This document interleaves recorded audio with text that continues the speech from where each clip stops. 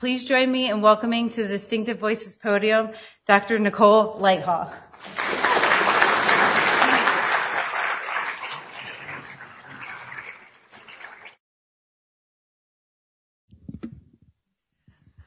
Okay, first of all, thank you so much for being here today. I'm a little bit of an unconventional speaker. If you've been here before, I might walk around a lot, so hopefully the camera guys can follow me. I'm so honored to be here giving the Seymour Benzer lecture. A related note on some of his contributions, it was mentioned that I did a PhD in gerontology, and it turns out we learned an awful lot about fruit flies. Fruit flies are an amazing model organism to look at longevity, and there's been a lot of research done on them. So my own training benefited from some of the contributions that Dr. Benzer made to science. So I thank him for that. I also want to say that I'm talking about aging today, and it's going to be a positive story. Yay! I like getting applause at the beginning before I even deserved it. So I know we have many retired folks in the audience. That's my crowd. These are my people. These are my participants. And so I thank you all for allowing me to sort of communicate the science that I've been dedicating my life to back to the people that it matters most to, right? This is my target audience. And those of you who are younger, we're all aging, and it's a group that we all will transition into at some point. So it's very relevant to all of us on a personal level, but also as we think about caring for our loved ones and planning for our future. So with that, I'm going to begin. How do we think about the aging brain? When we use this kind of phrase, what are the images that come to mind? So I recently gave a talk on this topic in Orlando, where I live. Aging capital of the United States, retirement community to the stars. And this is the picture that they put on my talk advertisement. They didn't get the memo about the positive story. I don't know if you can tell, that's like an icy lake. It's very abysmal. So when we have this term come to mind, sometimes we fear the worst. We think about Alzheimer's disease.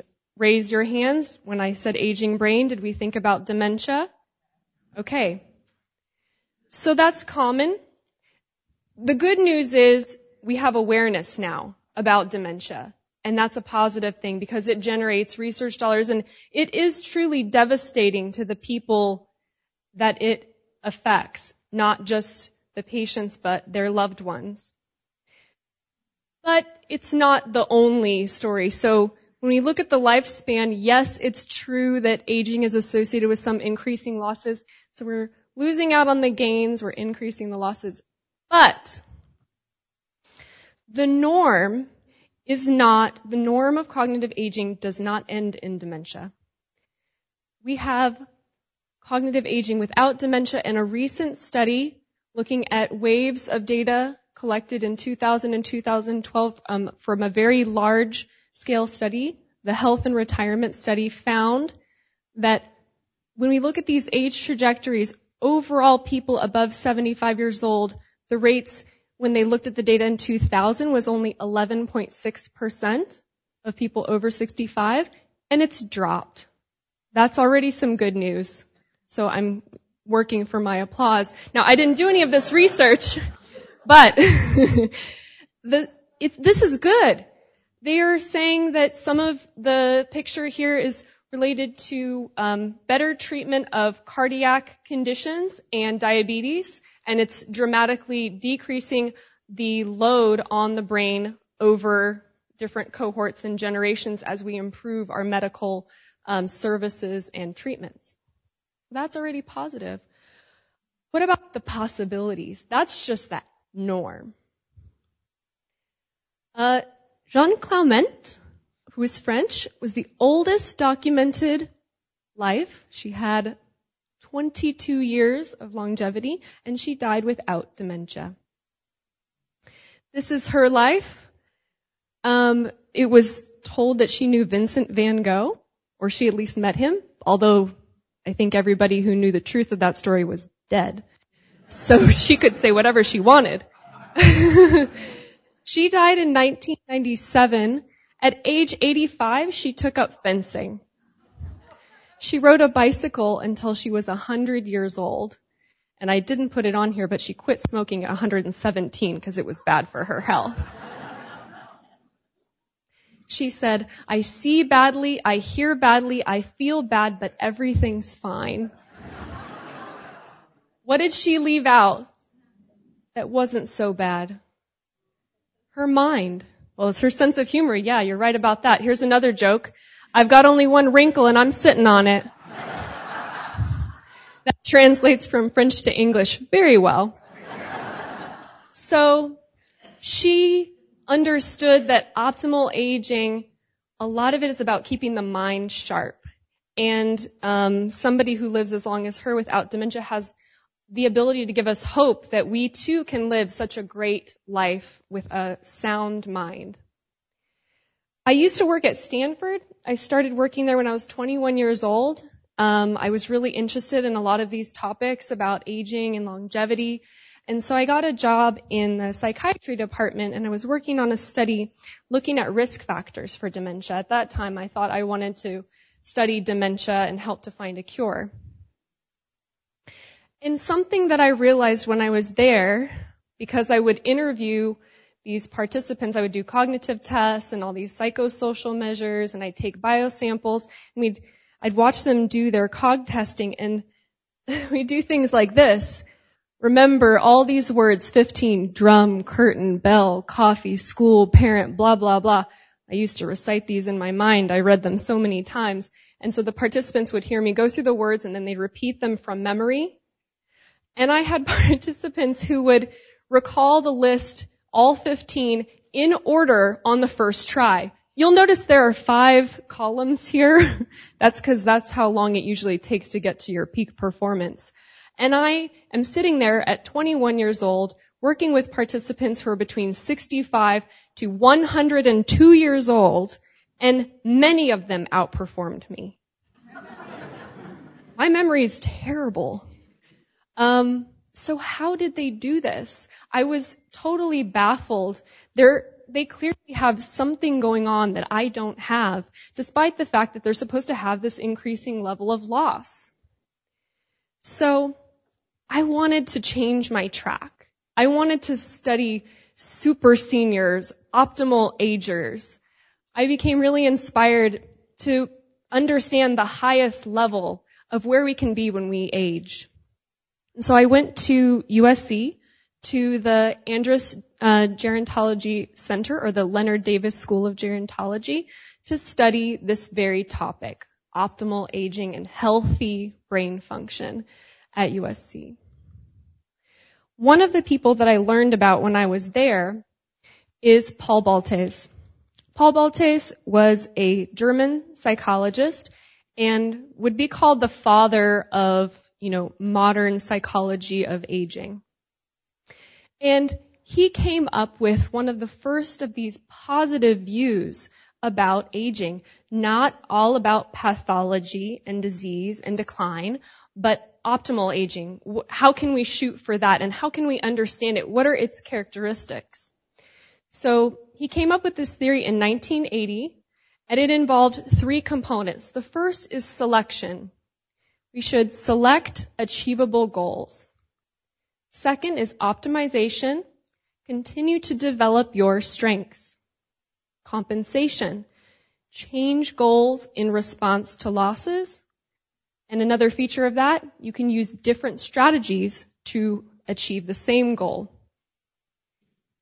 So how might this look? You can play the songs you know rather than learning new songs. You can continue to enhance your ability to play the songs that you know with even more flair and panache.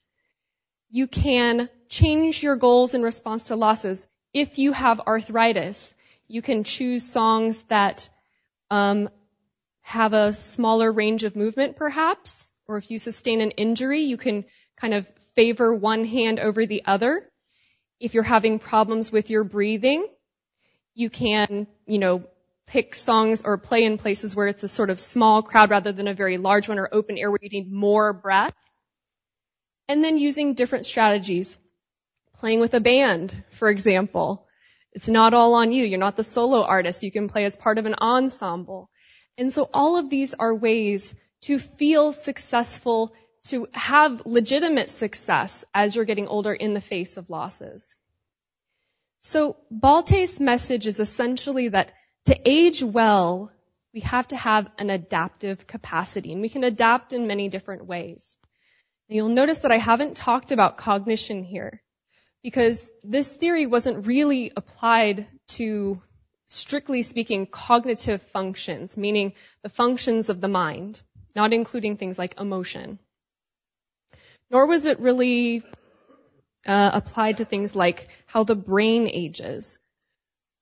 So that's what I'm interested in, taking Balte's torch and moving that forward with this, cognitive aging kind of question. So what I want to know is, what are the key or keys to optimal cognitive aging? Can we learn some of these lessons? Can we test some of these theories in that domain? So the first thing we have to have, if we want to move this theory forward into the cognitive, mental, and brain realm, is some different kinds of tools. Because we can't observe everything that we want to know about just by asking people. So we develop behavioral experiments to do this. A lot of our experiments are computer-based. In this task, people are given different characters. These happen to be Japanese characters, but our participants don't know what they are because they're not fluent in Japanese, nor can they read it. And over time, they learn that if they select one or the other of them, they're more likely to get positive feedback. This is like if you got a neighbor that just moved in and you're trying to figure out if you like them or not. It takes a few experiences, right? And not everybody's having their best day every day. So sometimes they give us negative experiences, but on the whole, what you're trying to learn is, what are the things, who are the people that give me the most positive feedback, and you choose to spend your time with those people. So it's sort of like that. So we can develop experiments that let us understand learning as it happens. We can also look at neurochemical biomarkers. So we can safely assess different markers for things like stress. Yes, I make my participants spit in a tube. That's who I am. Because we want to know something about stress. And so if we take saliva, we can actually assay that and look at measures of cortisol.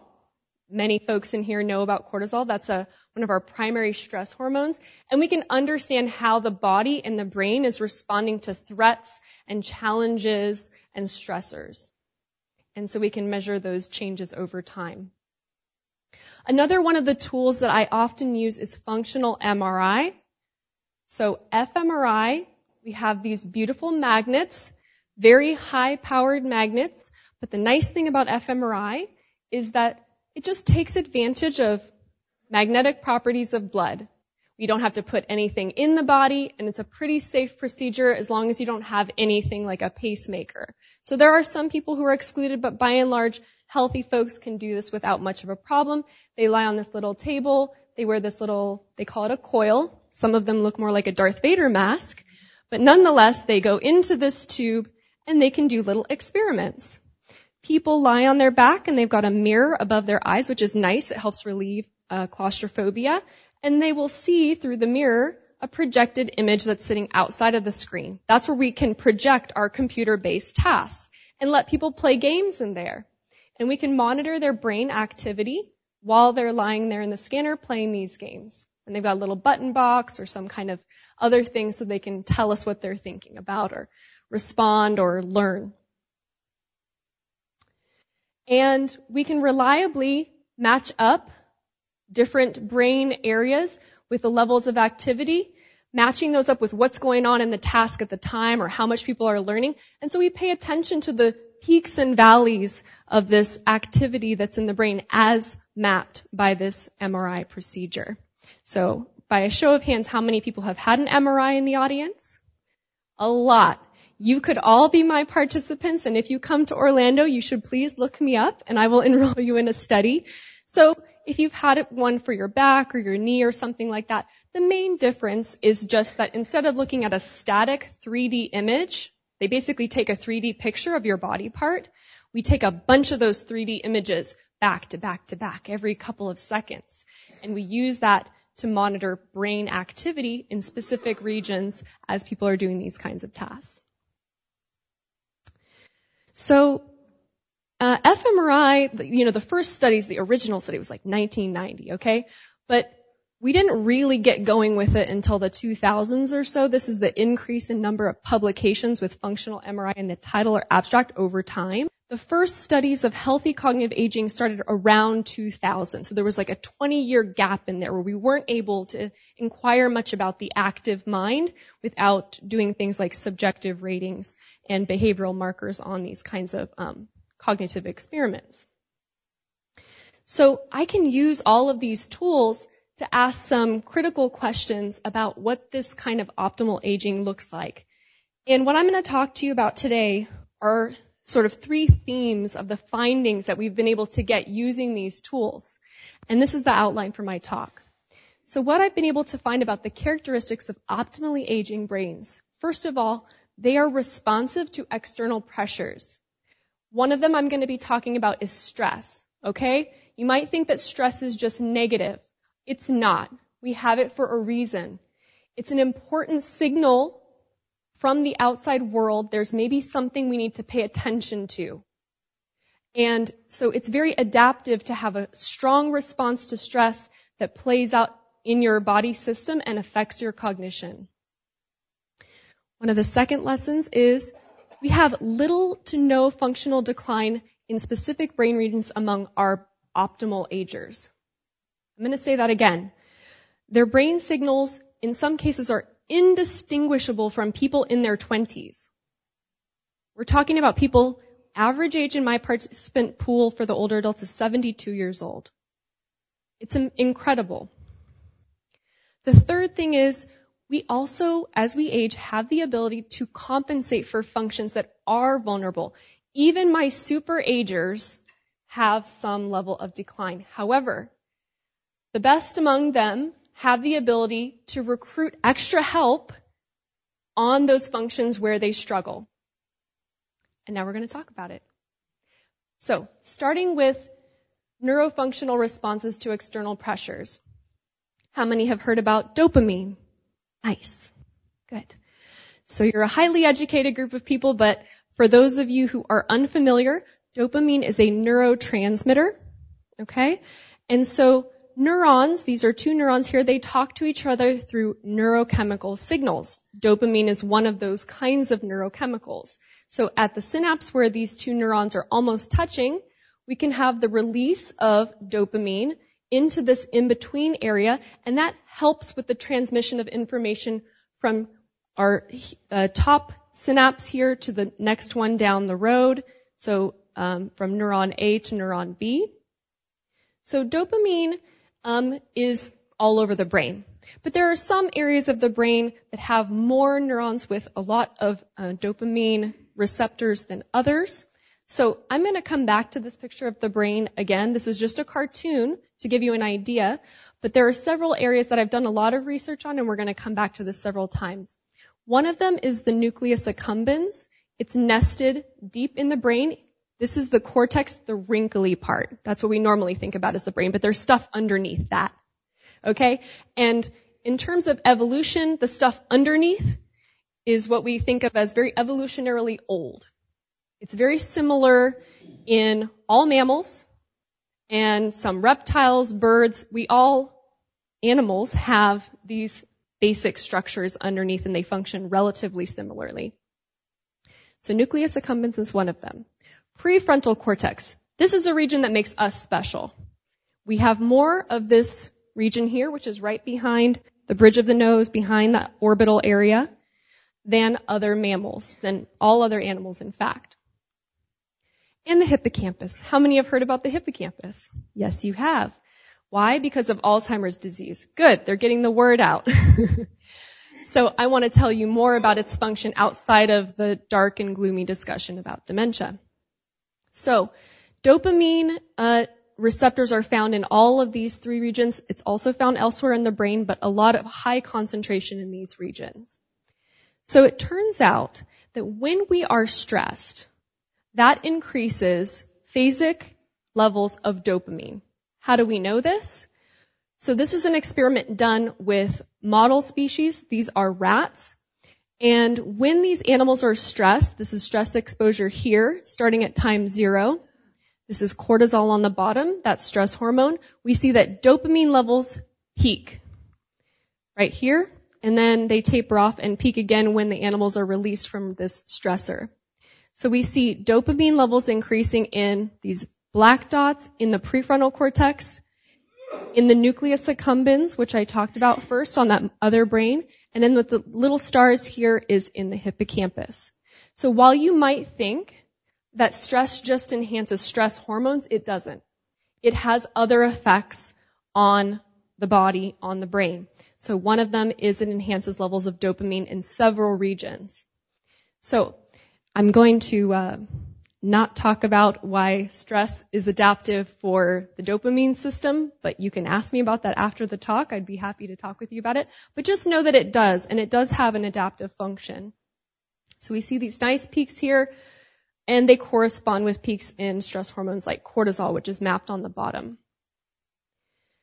All right, we have a problem in aging. We see that our baseline levels of dopamine decline, dopamine neuron activity. So here is a younger brain as imaged by PET, so positron emission tomography. It's different than fMRI. It's more dangerous. You have to inject a radioactive isotope into the bloodstream. And then we have older adults here. Now, I haven't told you what this bar means. Do you think that purple is good or bad? It's not great. Okay, cool colors mean that you have a loss of dopaminergic activity at rest. These people are just lying in the PET scanner, resting. Well, what we didn't know is about adaptation to challenge. So what I wanted to know is, can healthy older brains adaptively respond when exposed to stress? So remember I said that stress enhances dopamine. These people are just lying in the scanner at rest, and their dopamine activity is quite low. But if I challenge you by forcing you to be exposed to a stressor, can your brain adapt and mount that response? And so we can look at that in a couple different ways. So one of the easier ways to do this is we have tasks, cognitive tasks that we know require dopamine. They are called dopamine-dependent tasks. And so we can have people play these games and see how they perform. So one of those is that task I was telling you about earlier, but I wanted to make it a little bit more understandable. So when you think about learning from feedback, remember finding the neighbor that you like, right? Over time. This is like a positive feedback or reward feedback. I'm exposed to you. I choose to hang out with you. Are you giving me happy, smiley faces and compliments, or are you being mean and rude? So that is this kind of reward learning. It's here classically when we have an action and we immediately get feedback. I tell a joke, you laugh. Let's try it. I told a joke. Oh, my dopamine. It's going through the roof. Okay. You can also have this kind of aversion or avoidant type learning where you get the negative feedback. I'm hoping for none of that today. So, optimally, when we are rewarded, we will go toward those things that are rewarding, and that requires dopamine. How do we know that? Well, definitely one of the ways we know is we look at patient groups who have problems with the dopamine function. Parkinson's disease is a classic case. If we study healthy seniors versus Parkinson's patients who are off their dopamine medication or on their dopamine medication, we can see what happens to their task performance, and we can say with pretty high certainty whether dopamine is important for the task or not. So here in the positive feedback condition, when patients with Parkinson's are off their meds, their ability to learn from positive feedback drops. But when they are on their medications, they're actually better than the controls, significantly better. They do quite well at this. And so this is one of the ways that we can be pretty sure dopamine is involved in this learning from reward, learning from positive feedback. Very important. So this is that task again I showed you. We just have people learning these kinds of symbols. Some of them more frequently lead to positive feedback. They get a correct response, or they get paid $1, or they get a happy face. It kind of doesn't matter actually what the outcome is, so long as it has a positive valence. Whereas other cues, when they're selected, more frequently lead to negative feedback. So people want to avoid those. Remember that stress affects dopamine levels, and dopamine helps us do this kind of task, learning the association between this symbol and that correct feedback. So, how do we look at adaptive responses in older people? I made them spit into tubes to measure their stress hormones, and I also exposed them to icy cold water. So that's the stressor. We had people hold their hand in ice water for 3 minutes or warm water. So if you were lucky to be the control participant, you just put your hand in body temperature water. Otherwise, you put your hand in the ice water. We then did those saliva biomarker samples to see if people actually had that reliable increase in their stress hormone. I can't measure dopamine. I would love to do that, but we can't actually measure it. I can't even just do it through blood actively. So what we do is we look at stress hormones as a proxy, because we know that they vary at the same rate. Stress hormones are nice because I just have people spit in a tube, and that's easy. And so we showed that by having people exposed to this cold water stress, in the black bar line here, they're reliably higher in the stress hormone than the control group. And we also took subjective ratings to be sure it was painful and they didn't like it. And both of those showed that the stressor was effective. And then after that, we had them do the learning task. Now recall that what we expect to happen is that when people are exposed to stress, it bumps up those dopamine levels. And that should help them, like the Parkinson's patients on their meds, to do better at learning from positive feedback. If the aging brain is optimally adapting to that external stimuli, they're going to do better. What happened? We had equivalent benefits of stress in younger and older adults. I didn't even expect this. I was hoping they would show some benefit, but I wasn't expecting them to be equal. In the younger adults, we see on accuracy for positive feedback learning, they go up. They increase under stress. That's what we expected. But they're healthy younger adults with lots of high-functioning dopamine neurons. One of my mentors and a wonderful collaborator, Mara Mather, who's still at USC, we developed this theory called STARS, which is that stress triggers additional reward salience. That's the theory behind this, that when we're exposed to stress, we are sensitive to stimuli in our environment that give us a rewarding feeling, like food or a kind person or something like that. But how about the older adults? The older adults also show this benefit. Their performance increased when they were under stress. So it's so contrary to what we might think. You think, oh, I'm stressed out. I'm not going to be able to do this task. Guess what? I want to show you this. Look at this black bar in the older group. If we knock these out, they are equivalent to the younger adults in the control condition. That means by stressing them, we got them to perform at the level of 20-year-olds at USC. So they got the same benefit as healthy seniors did as the younger adults, which was shocking. So although you can see their performance is lower on average, we couldn't get rid of that. But under stress, we were able to bring them up to the level of younger adults, which was so exciting. So the evidence from this first study is that we have this adaptive capacity when we're in that healthy aging group. And we can respond appropriately to external stressors. We have the ability, despite the fact that maybe our dopamine neurons at rest are not quite as active, when there's an appropriate trigger, a stimulus from the environment that we need to respond to, our brains can do it. Now again, these are you folks, okay? If you are bedridden at home, you're very sick, different story. But everyone in this room is likely to be in my optimal aging group by virtue of you coming here and participating in this kind of event. So again, even though the story might be grim, overall, we have these optimal agers that actually can perform. This is our older group on the right, our younger group on the left, and we get that boost up to equivalent level of performance in young when we expose them to stress. So, next time you feel stressed, just think, what are all the wonderful, rewarding things I can learn about? And maybe that'll help you to apply it to your life.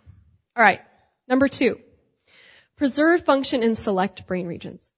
Now, I said, even in the most ideal case, we do have some decline, both in structure and in function, but there are certain brain regions that are quite resilient to decline in aging.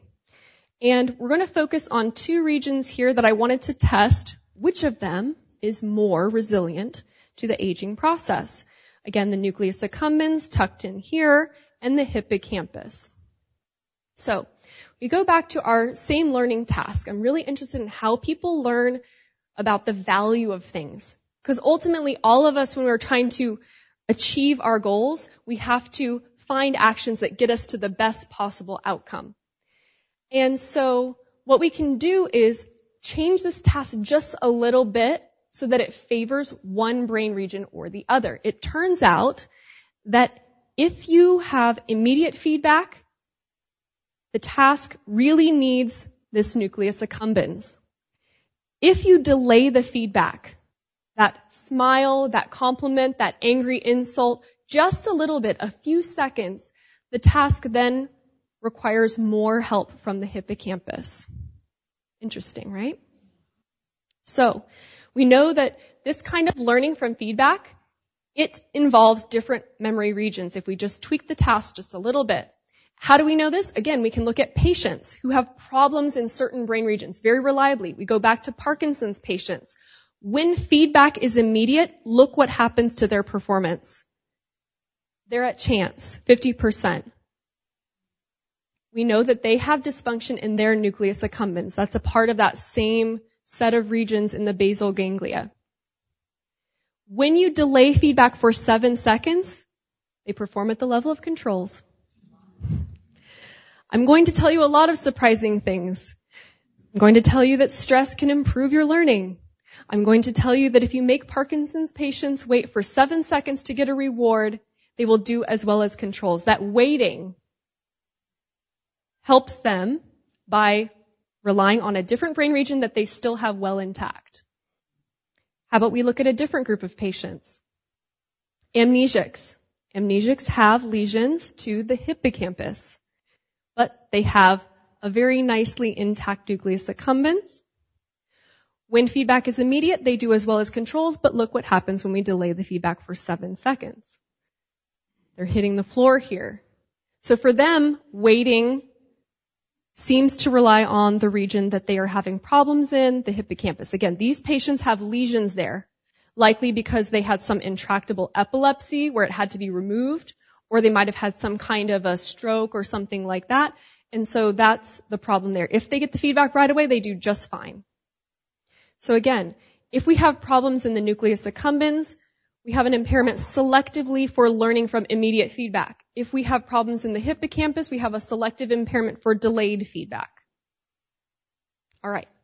So, just to be doubly sure that this is what's really going on, others have done this research with younger adults using functional MRI. They peek inside the brain. They don't have to damage anything to get this information. And they find that when feedback is delayed, you see more activity in the hippocampus for that same kind of task. And in these young adults, when feedback is immediate, you see more activity in the nucleus accumbens using functional MRI with nice, healthy people. So it seems like these brain regions are definitely involved and they've got really specific jobs to do. So which of them ages more rapidly? And how much do they age relative to younger adults? So do we see some similarities or dramatic differences in both? Well, when we look at brain structure to make some hypotheses about these, we can do things like measure how much volume a region has. That's somewhat indicative of how many neurons are there, what has died and what has lived. And you see that there are different patterns In the nucleus accumbens, there's a steady decline, and you can tell your kids or your grandkids that the decline in these regions functionally and structurally begins in the 20s. Right? I'm already there. Well past. Whereas the hippocampus has a different trajectory. It tends to peak in volume later in life, 40s and 50s, and then it declines. So this is cross-sectional data, meaning we're measuring people at just one point in their life, not over time. And this is what the cross-section looks like if we look at brains of these different ages. So it looks like for my seniors, because again, my participants generally are 60, 65 and up, it looks like there's more rapid decline in the hippocampus. But this is just the structure. This is really about the number of neurons and how plump those regions are. It doesn't say anything about function, really. To do that, we have to actually make them do tasks and look at brain activity. So what I wanted to know is, do healthy older brains have different patterns of functional change by structure? So now we have to look at the function and see, I don't care how many neurons you have in your hippocampus, how well do they work?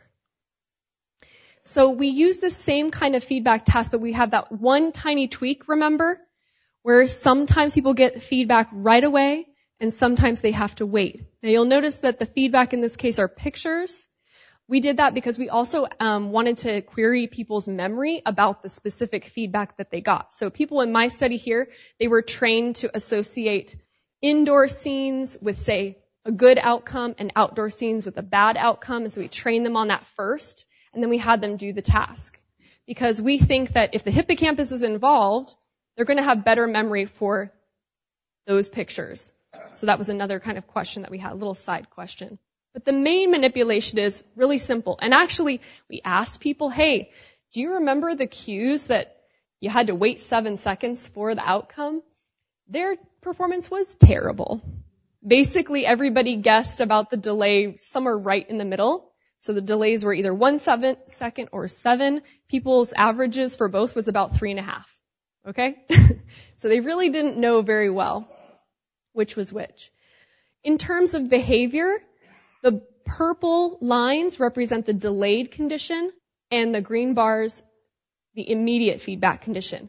Dashed lines are older adults. You can see that overall the older adults are a little lower on performance, but it's very consistent. What that means is they started out a little worse, but they got better over time at the same rate as younger adults. This is a good thing, because this indicates that their learning was equivalent. They started out a little worse from the beginning, but if they were given enough trials, they would get to that same asymptotic level. So the learning was equivalent. Again, these are my super seniors. They're doing a hard task in a scanner environment, which is a little stressful, and they're doing basically at a performance level as well as younger adults. And by the way, this paper is currently under review, so you guys are getting the super sneak preview of this data. You will be among the first to know, so good on ya. We looked at their brain activity because they did this task in the scanner again, and across the feedback timing conditions, you see here's the nucleus accumbens, here's the hippocampus. If I covered the top of that, could you tell me which is younger and older? I don't think so. They look the same. But remember, we think the hippocampus is involved in the delayed learning, and the immediate feedback learning, we need the nucleus accumbens. So here I'm looking across both, and they look basically the same. But if I divide them up, we see something very different. In younger adults, as we expected, in the nucleus accumbens, when feedback is immediate, the green bars, a lot of activity in the nucleus accumbens. When the feedback is delayed, that goes way down and the hippocampus takes over. That's exactly what we expected. That's consistent with what people showed in the patients and other fMRI studies. But what happened in my older adults? Here's the nucleus accumbens activity. You can see this bar for immediate feedback, it's indistinguishable from younger adults. You're at the same level. Okay? Again, the structure might have declined, but this is function.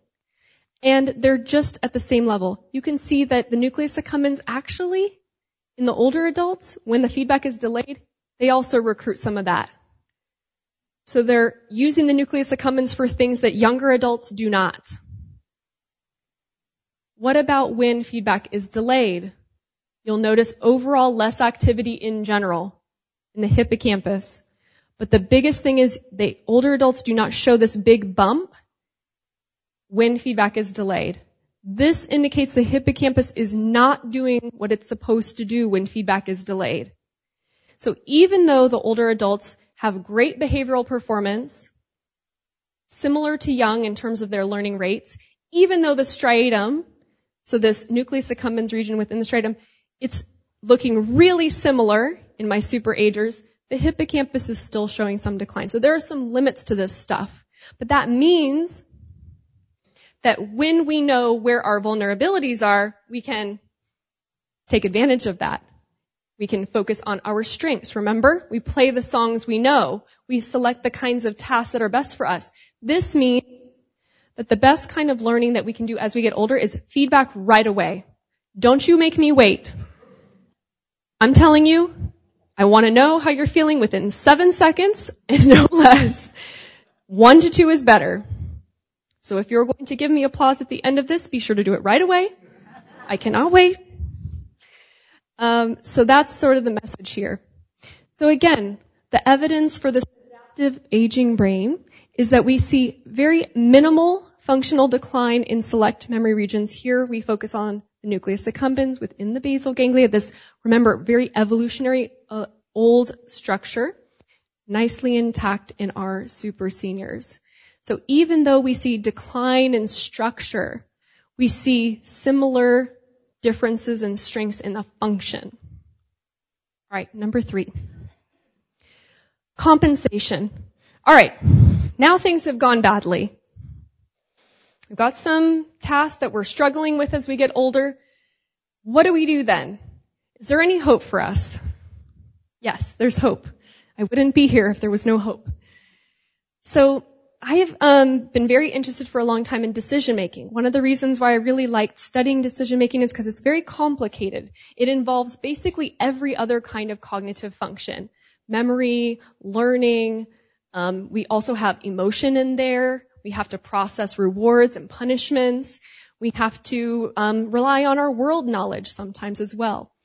So one of the things that makes decisions difficult oftentimes is increasing the memory load. How many features do I have to remember or integrate? How much information do I have to process in order to make a choice? And Amazon is a perfect model organism for this kind of question. I was recently shopping for a cell phone. This is my search history list. Page after page after page of comparisons. And you look at them sequentially. I've done page 1, and then 2, and then 3, and it's increasing the memory load. So now I have to remember, what was the last one I saw? What was the one before that? And I'm telling you, I'm aging like everybody else, but I'm not yet in my older participant group, and these kinds of things not only stress me out, but make me feel overwhelmed.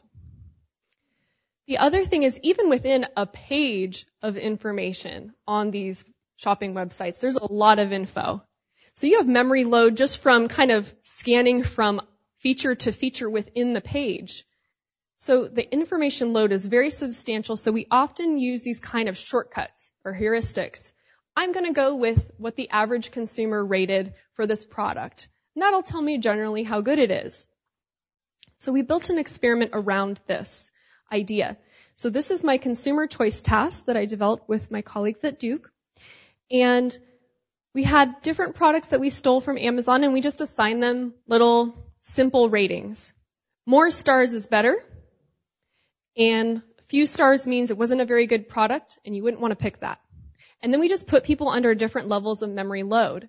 So sometimes we wouldn't have to do much at all. We've got both the competing products. I want to choose the best lawn chair. Which one do I pick? The one with the higher star rating. I can just look at them and tell you that. That's a perceptual decision. It requires no memory whatsoever. We can also have situations where green means go, keep shopping. Red means stop, make a choice.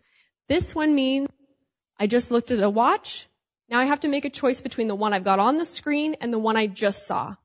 Yes, that involves memory. Very simple though. Working memory. Even if I wasn't paying much attention at all, I could probably remember what just happened.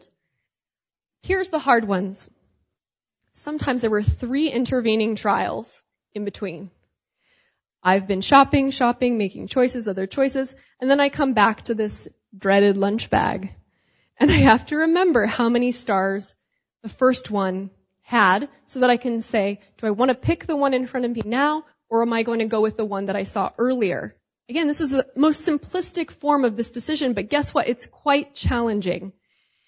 And so we're able to look at this brain activity associated with these different conditions of increasing memory load involved in choice. And I've told you already, my participants are awesome, and their accuracy was equivalent to younger adults. I'm no longer surprised by them. They astound me every day. And so whether there was no delay, an immediate delay, or that 3-trial lag, we had equivalent performance in younger and older adults on accuracy.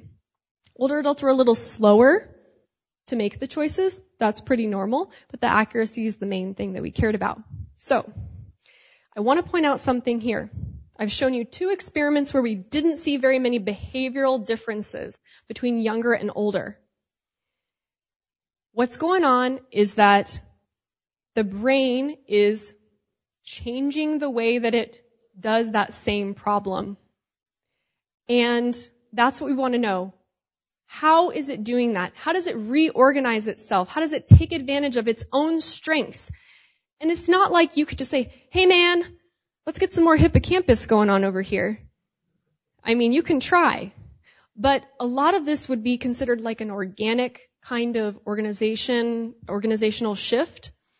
That's why when I was introduced, I was saying, my goal is to find a model of how decision-making works over the lifespan. Because a deciding brain that's 20 may look quite different from a deciding brain that is 70. But behavior can look the same. These are not equivalent things. It's reorganizing and taking advantage of its strengths. So, we have these really high levels of accuracy in our older adults on this memory-dependent decision task. Do we have evidence of neural compensation? Now, neural compensation is a very specific term, so I want to give you a sense of what that actually means. For that, I will rely on former Governor Arnold Schwarzenegger. And by the way, I am proud to say one of my college diplomas has his signature on it. So I already have an autograph, and I didn't even have to pay. Well, yeah, I sort of had to pay, but anyway. Back when he was Mr. Olympia, he was quite strong, and he could curl these 100-pound dumbbells in just one hand.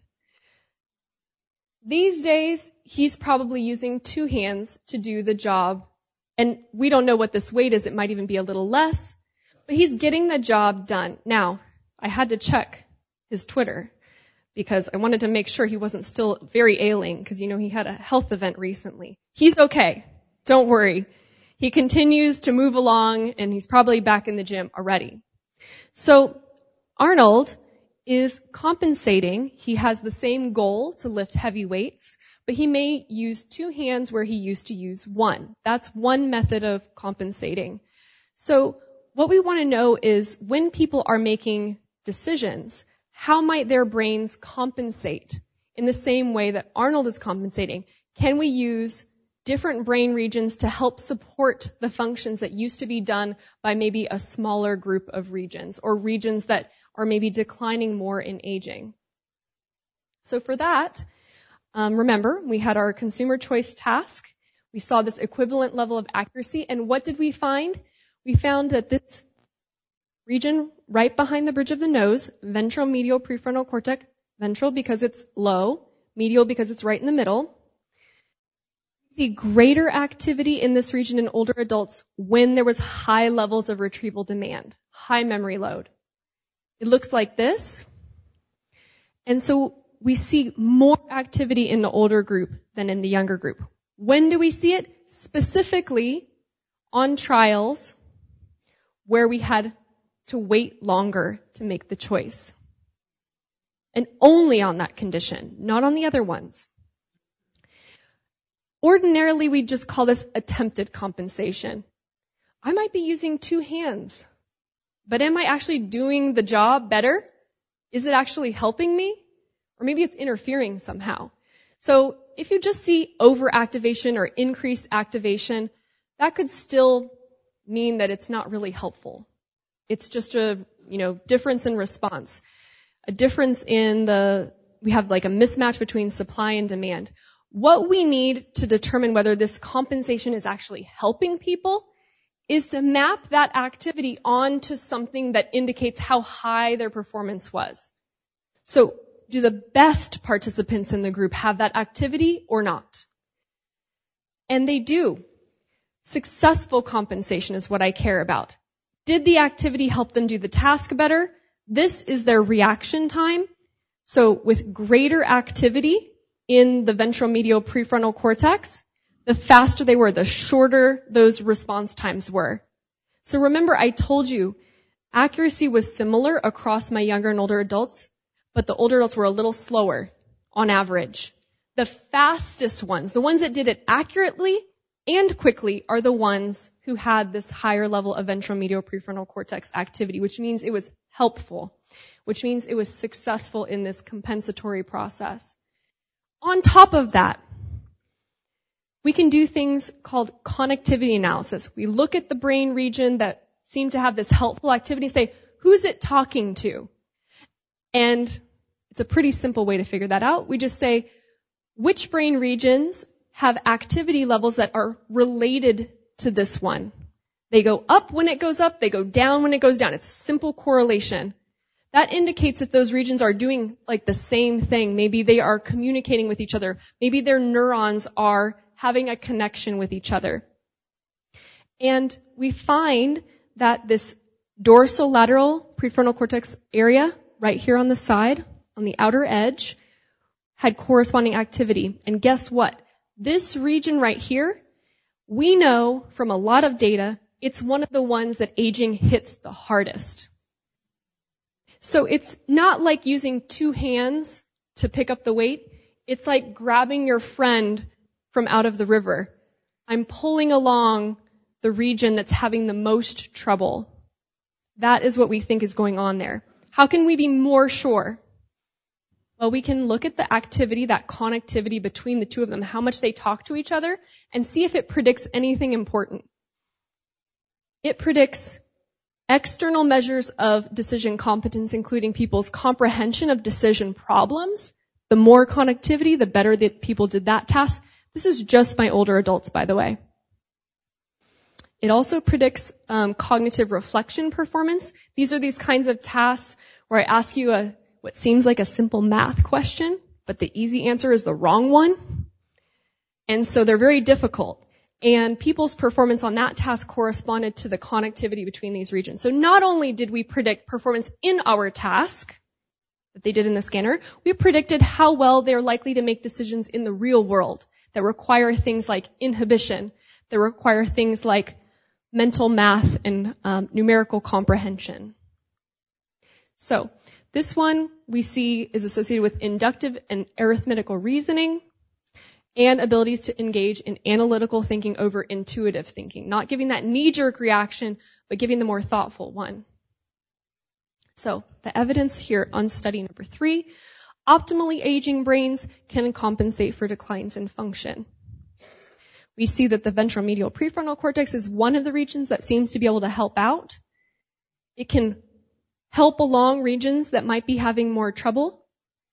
And it can help older adults to perform at equivalent levels to young if they are able to recruit it on board. So, some overarching lessons from my research. Healthy older adults seem to be able to exhibit adaptive neurofunctional responses to external pressures like stress. Again, stress might seem like a negative thing, but it actually is a helpful and functional response. So we see that in our healthy seniors. Some brain regions, not all, show little or no decline in functional abilities, even in folks who are on the average about 72 to 74 years old. And optimally aging brains also have this ability to compensate for their weaknesses. So this is what we hope for. We want to be able to leverage these findings It's not enough to just say, okay, this is how it reorganizes itself. But, actually making some prescriptions about these are the kinds of tasks on which you'll do best. I'm going to tell you something that isn't in this data presentation. We asked our participants in the compensation study, what was your strategy? How did you remember the product that you saw several trials ago? And you know what they told me? The ones who did it the best, who activated that region the most, made little stories to themselves about the products. They attached this self-relevant information like, that was a little cat carrier, and I have a cat, and I've got a carrier just like that one. It was highly rated. It reminds me of the one that I have at home. And when they did these extra little associations with things that were relevant to them, they're the ones that had the highest levels of activity in those regions. Those are things that you can use as a strategy in your own life. Make these things self-relevant. Get the feedback right away. Demand applause the moment that you finish your talk. Well, now you're early, so we can't really study it. All right. So let's go back. Big picture. This is not healthy aging. And I want to tell you, just in case you think I'm super rude, the guy who picked this picture out, we had a whole discussion about it, okay? So I have his blessing to use this as an example because his conception of what cognitive aging is similar to a lot of people's. It's a normal kind of stereotype that we have, but it's not the reality. It's more like this. The aging brain is undergoing this constant adaptive process, and we have basically endless possibilities. So with that, I want to thank my mentors at USC, at Duke, collaborators on the projects that I've spoken with you about. Definitely want to thank the National Academy of Sciences for the opportunity to speak with you today and the selection committee for choosing me as your speaker. I want to thank the National Institute on Aging and all of your tax dollars because my work is not possible without it. Our participants, hundreds of younger and older adults who've done our studies, my own lab, the Adult Development Decision Lab at UCF in Orlando, and my family and friends for all the years of support. And I want to thank you for your attention.